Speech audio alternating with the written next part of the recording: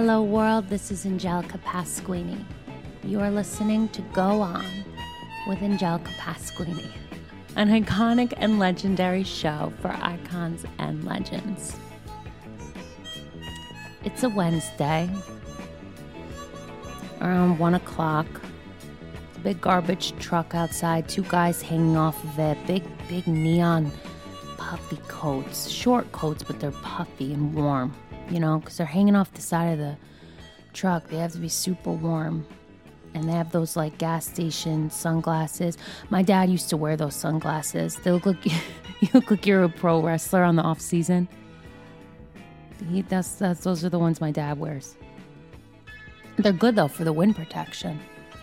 So my next door neighbor's throwing out a whole bed set. Dark wood, big, heavy, clunky bed set with the dressers, the whole thing.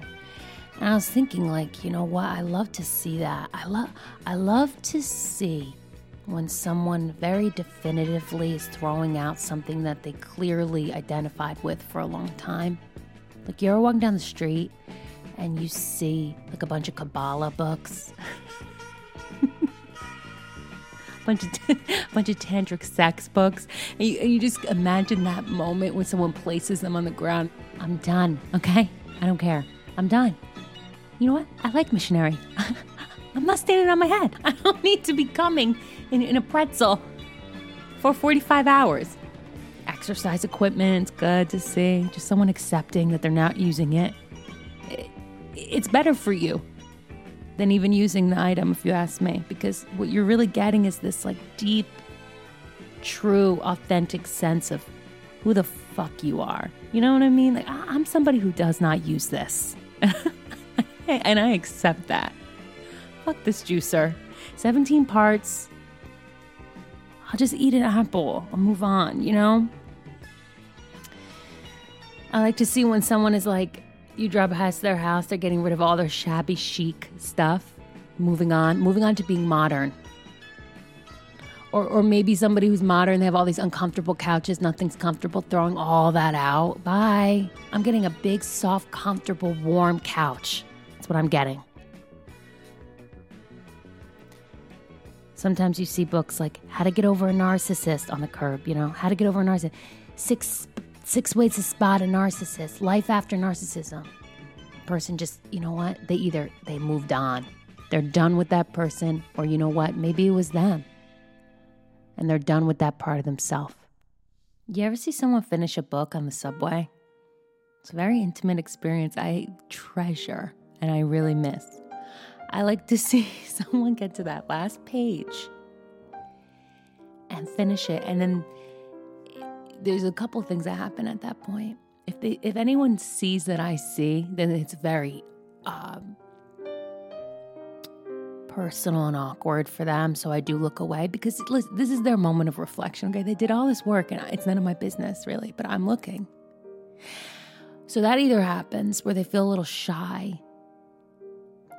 Second thing that can happen is they are in such a reflective state that they don't even remember where they are. And they're like staring at a dot on the subway ground, just thinking about that book, you know? There's so many things that happen to you in that moment when you're done because you're either like, this is just the real truth about it, at least for me. You're either like, wow, my God, kill me. Like in the best way, you know? Kill me, resurrect me, kill me again. All I ever want to do is read. You know, you have this innocent, condescending attitude for the rest of the day that's like, oh, these people don't know. They didn't read the book. They just don't know how to interpret life. I just can't help them, but maybe they'll find the book. Maybe it's not up to me. If the book taught me anything, it's just that, you know, life goes how it is or something like that, you know? Or sometimes when you're done with a book, you're like, are you fucking kidding me? And then and you're mad about the end. And because of that, you kind of feel a little like, I could write a book. Go to Strand. There's so many books. I could write a book. I could write a book. Go around all day. I could write a book. Never do it. Another big thing going on when you're reading, or at least when I'll speak for myself, okay? When I'm reading, I'm like, I can't forget that I'm reading a book. It's difficult. That's the real true test of a good book, is if you're able to actually stop seeing yourself from an eagle eye view while reading, going, oh my God, I'm reading. Like, it's impossible to forget that you're reading a book. I heard a funny joke by, what's that guy's name? From Portlandia, Fred Armisen. He says that with jazz. He's like, I like jazz, but the whole time I'm thinking about that I'm listening to jazz, which I get. And that's how I am with reading. But anyway, so my point is, when you see someone finish a book, it's so intimate, and it reminds me of the moment of throwing out the garbage, that very moment of being done. I think lately I've been thinking about how I want to feel that feeling of accomplishment, just to finish a task. Having any kind of job, like, we have to work in life.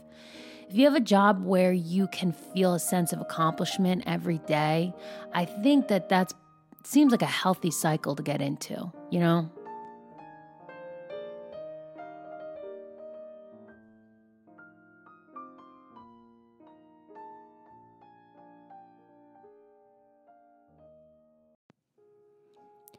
So I found this apartment listing, and I just needed to share it with you guys because I think it's really one of the most amazing things I ever came across. Pee-wee's Playhouse vibe, all utilities included. Hi, my apartment is super cute, but not fancy in any way. No elevator, 2 flights up, no washer, no dryer, and the halls could definitely be cleaner. It's old school. Anyone who has ever stayed found it to be a little oasis. It's quiet because the building is mostly empty. I have a weird neighbor, but if you just say hi and keep moving, he's not a problem. He has never been to anyone who has stayed there, and I've traveled a lot. He's a maniac, so he'll talk too much if you let him. Okay, then this part has some details, some numbers, blah, blah, blah. Okay, there's only a stovetop. The oven doesn't work, so no baking. Sorry. I'm a raw vegan, so it doesn't bother me. There's a desk, comfy little seat, and a bed. I'm an artist, so there's materials around. Kettle, couple of pans, clean towels, and sheets. It's ideal for one person.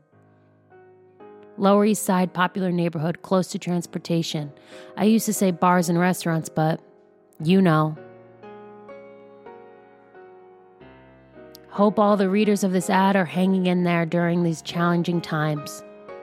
Thanks. So I reached out to this person, even though the apartment's not the right fit for me. I want them on the show, so maybe that will work out. Fingers crossed. I really love the style of this person. This is the energy I want to talk to.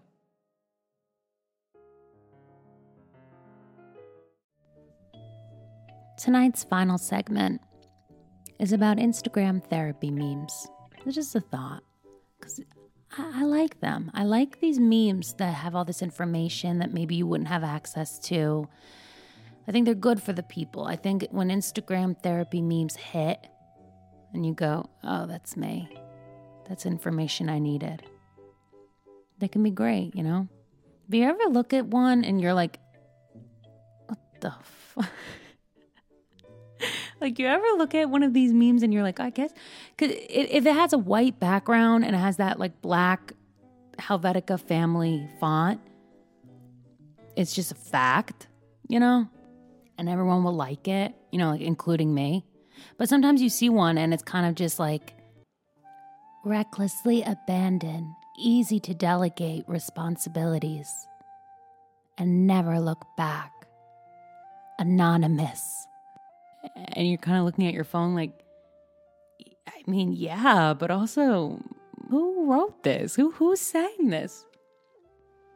It's a lot of unsolicited advice in your Explore page. You know, you follow one trauma therapist, you get them all. So what I'm trying to say is behind every self-care meme, there's just a person with an agenda. And sometimes the agenda's good, but just know, sometimes it's really, you know what it is? It's random. It's really random and unfounded and sort of just like walking down the street and hearing someone have a conversation where you pick up one little phrase. So that's my cautionary note, I guess. I don't really want to be giving cautionary tales, to be honest with you. It's just not really part of my personal agenda.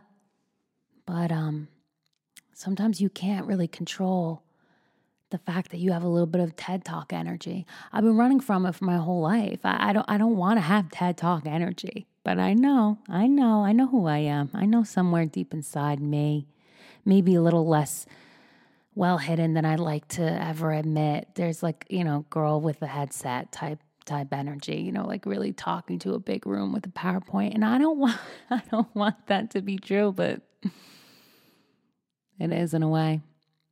All right, thanks for listening. I love you. Share, like, subscribe, all that. And I'll see you next time. Ciao.